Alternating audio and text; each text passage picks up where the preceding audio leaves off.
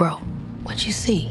Someone above the clouds. That's big. How big? Big. Nope tells the story of a brother and sister horse wranglers who set out to record the UFOs they think are buzzing in the skies above their ranch. And of course, this being a Jordan Peele film, nothing is quite what it seems. And if I'm being honest, it's not Peele's best movie. There's a lot of stuff going on here, and it doesn't really gel in the end. Still, it's a fun, if overstuffed horror thrill ride that should mostly please Peele's adoring fans. Thumbs up, thumbs up. What do you know about the Sierra program? Reckless mystery men you guys send in when you can't officially send anyone else? The Gray Man is an over-the-top action thriller now streaming on Netflix. Ryan Gosling and Chris Evans star as two CIA assassins in a duel to the death. This is pure popcorn filmmaking with lots of action, but not nearly enough fun. This would have been a much better film if there'd been more banter in between the bullets. You hurt? I mean, my ego's a little bruised. I have A huge crush. What's her name? Kelso. The movie Anything's Possible is notable for being Billy Porter's directorial debut and for being a straightforward teen romance where one of the characters just happens to be trans. Now, it's a little unfocused at times, but it's nice to see a new take on the high school rom-com genre where the trans character is treated just like another kid at school. I hate when people say I'm brave. It's not that brave if you're just being who you are. And that's what's new this week at the movies. I'm Sean McBride, the movie guy. All right, well, Friday morning, of course, that means Sean McBride, the movie guy, is here. Probably one of the best parts of the week, right? We get a... You're a harbinger of good things to come. The weekend is here. You are. You're my sure sign. The Your signal. Lighthouse in the distance, right? Where you can see it coming. I'd get there. Hang in there. We'll get you there. Couple movies on the list this week. Maybe start, I like Nope. Can we start with that one? You know, it's interesting. At the beginning of summer, if you would have gone around and said, what film are you most anticipating here? A lot of people would have said Top Gun Maverick and Jurassic World, Minions if you're a kid. But a lot of people who like movies that make you think, you know, not movies you were going to turn off your brain for, right? They would have said Nope is that. And because of the director, Jordan Peele. And look, this is only his third movie. But Get Out was such a great movie, and Us was such a, an interesting movie. So people are really expecting things. I do fear he's got sort of the M. Night Shyamalan curse going on now, that we expect certain things from him. You know, that the director we expected a twist. This one we expect a horror film with some social commentary to it. I'm not sure that this one really is. This is kind of more of a straightforward horror film. But there's nothing wrong with that. This is a fun movie to watch. I will argue that it's a bit of a mess at times as well, though, because he's trying to say so many things, deal with so many issues.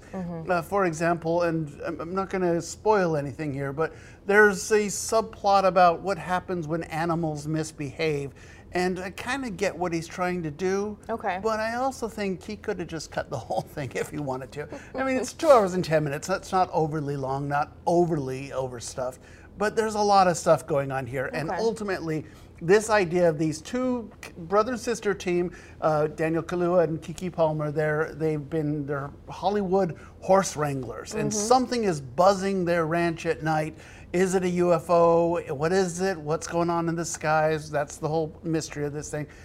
They set up cameras to try and catch it. They get a guy from Fry's Electronics to come and help them set up the cameras, and he gets caught up in the mystery. And then we also have Steven Yeun, who's playing an Old West type, like a small carnival type impresario.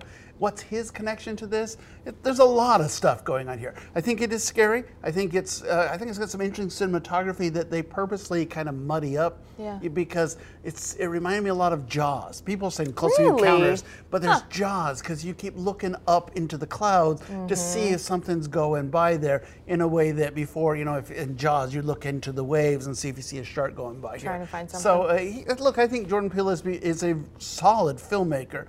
I just think his ideas this time got a little out of control. So I still liked it. I gave it 3 out of 4 stars. 3 out of 4? But it's not quite as good as a lot of people had hoped. Didn't live up to the hype that some people might expect. Yeah, exactly. So. In theaters, correct? Only in theaters, right. Okay, so that's the one that you want to go to the theaters to watch. Other options, though, if you are wanting to watch at home. So if you were in theaters last week, Netflix has a movie called The Gray Man, and now it's on Netflix starting, I think, today, right? I got to tell you, if you could tell me this is the worst movie on the list this week, I'm still going to watch it, and I'm probably And still why going to is enjoy that? it. What is his name? Which one? You got Chris Evans and Ryan Gosling. I mean, come on. Got Ana de Armas too for right, there you equal go. Okay, opportunity. we'll So, get everyone. Look, this is a very expensive Netflix movie, and they wanted to set up a James Bond style world. And the idea was they were going to spend all the money on this first film, and then they were going to take out all sorts of spin-offs and whatnot. And I don't think they're going to. I don't think this movie is that good. It is basically the CIA has these assassins that they send in when they can't officially put official personnel on a case, and so it's called the Sierra program, right? And the Ryan party, he gets something that the CIA wants, and are there bad guys at the CIA, so they send an assassin after the assassin. It's kind of a spy versus spy thing. A lot of action, a lot of bullets flying, and a lot of stylized action. So, for example, there's this scene on a plane where they grab these smoke canisters to fight with.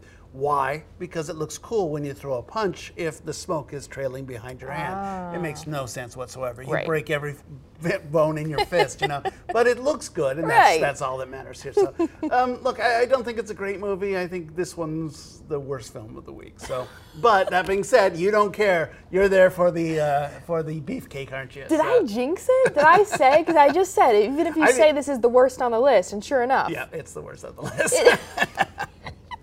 Well, I mean, it does seem like there is a lot going on, so that's... when Marvel makes an action movie, they know to keep a light tone, they know to keep a lot of banter, and there are moments in this where they try and do that. Chris Evans is kind of a weird psychopathic character, he's got some funny lines, but it's just too serious, it's too much bullets, it's too much... fighting and gunfights and whatnot. And sometimes you just need a lighter touch. Right. I did notice, kind of laughed a little bit, there was a nod to Ryan Gosling playing Kin soon. Thought that was kind of funny, a little hint of what's to come for him. And then not the only movie that you can stream, that one's on Netflix, of course. Was that in theaters, did you say? Yeah, it was as of yesterday. I don't know if it will stay. It probably is coming out of theaters today because it'll be on Netflix. So. Okay, gotcha. Didn't the know other that they one did is that. very interesting. It's Billy Porter's directorial debut. And it's called Anything's Possible. It's over on Amazon Prime. And it's fascinating because it is a straightforward high school romance, which I don't think these are the greatest movies in the world. I mean, they're kind of notable for having cute young people and then a lot of times some pretty bad acting around them. But it's notable that the actress who falls in love is a trans woman. And that is not played up as she's a murder victim or a suicide. It's played up, she's just an average kid. And I think that's kind of fascinating because you just don't see that very much. I think it's Billy Porter, directing, and I think he is proving to be pretty good. I think the main actor and actresses are pretty good actors as well. I think there's some really nice stuff between kids and their mothers. It's kind of a fun thing that we're giving the mothers their due to. And you have some notable actors, Renee Elise Goldsberry in particular, playing Kelsa's mother. I think she's pretty good. But I think there's also some really bad acting among the supporting characters. And it's one of those films that, once you get out of high school, these things that are the end of the world just don't mean anything to grown-ups anymore. It's like, you'll be fine, kid. It's all right. So, but I do appreciate that it's a love story with, from a different point of view. And it's one that it straddles that line is, well, this is a movie about a trans woman or about a love story? And it's trying to say, no, this is a movie about this young woman falling in love, and then she just happens to be trans and how that affects that. So I think it's really, it's certainly better than The Gray Man. If you say so. No, I'm kidding. How many stars did you give this one? I didn't actually write up my review on this one, but I'd probably give this 2.5, 3 stars out of 4. Okay, put you on the spot there for that one. Exactly. But that's Amazon Prime, correct? That's Amazon Prime. So. Okay, well, good to see you. Like you mentioned, sometimes you watch those movies and the acting is a little bit shaky. They're not always great. So. But those two before characters. we go though, remember this You are weekend, excited about this one, I know, of course. Exactly. I gave you time. I wanted to make sure I gave you time to mention this one. The Cabinet of Dr. Caligari, which when I went to film school is one of the first courses we took. We spent all this time going over this movie, writing papers on German Expressionism. It's an old silent film. It's a classic. A lot of people have never seen this one. But the real reason you're going to see it this time is because we have 4 local composers who have written music for this. Remember the old-timey movies where you'd have a piano player down front playing? Well, this time, they've done that. And actually the title cards are in English as well before they were in German. So look, I think this is just kind of a fun piece of film history, but I think it's really cool that we've got local musician composers writing the music, trying to do something creative. I think it'd be really nice to get out and support those guys. So and kind of adds a different element to just going to the movie theater and watching something. You kind of get that live. Plus, it's at the Jefferson Theater, and so, and no offense to our friends at the Tinseltown or the Hollywooders. Sure. But it's kind of nice to go to an old movie house. I mean, the Jefferson was a theater and a movie house at one time, and it's kind of nice to go to this beautiful theater that we don't get to see a lot. Very unique experience. No, do we know how much tickets are? Anything like that? I want to say they're like $10. They're not too bad. So. Okay, not too bad. And I know it is not rated. Oh, Kenny, did you say 5? I think that's what it says down there. All right. Okay, so $5. There you go. Even cheaper. Not rated. Even better. Kids okay to come? I mean, it's German Expressionism. It's kind of scary. It is a, you know. Maybe no. Yeah, but I don't think, I mean, compared to what we see today in a PG-13 movie, it's nothing. So that's true. Yeah. All right. Well, thanks so much, Sean, for coming today. Sounds like the winner this week.